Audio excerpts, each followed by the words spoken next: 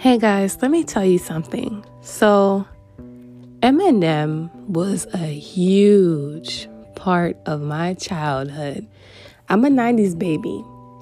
So I used to listen to a lot of his albums and his songs. I used to think I was a badass listening to his songs. I used to think I was going through stuff and that I had troubles as a kid and that I could relate to Eminem.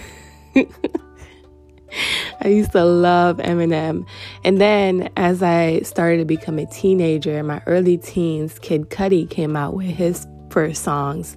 And I fell in love with Kid Cudi's music as well. I used to listen to him on my MP3 player. You guys remember MP3s? My little Walkman. I had a Walkman. I used to walk to the corner store. But anyways, they just dropped a song called The Adventures of Moon Man and Slim Shady. This is their very first feature with each other. That's what you call it, right? Feature?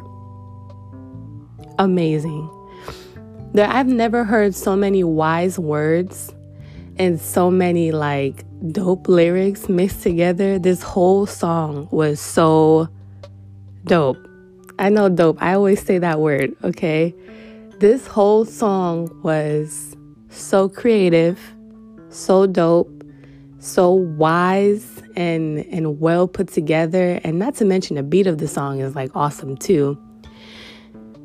There's a lyric that stuck out to me. Sort of like Medusa, that's how you stay ahead of snakes. Oh my gosh, how the heck did you come up with that? There was so many more. Just so many more. It was back to back, back to back, back to back. And I'm like, whoa, whoa, whoa, whoa.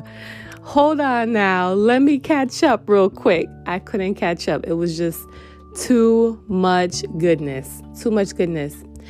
I would recommend looking up the lyrics when you hear the song. It's just too good. Way too good. But anyways, if you have not heard the song, go ahead and check it out. It's #1 trending right now. And it's just amazing. Shout out to the 90s babies. Shout out to Eminem. And shout out to Kid Cudi. This was really good. Anyways, peace out.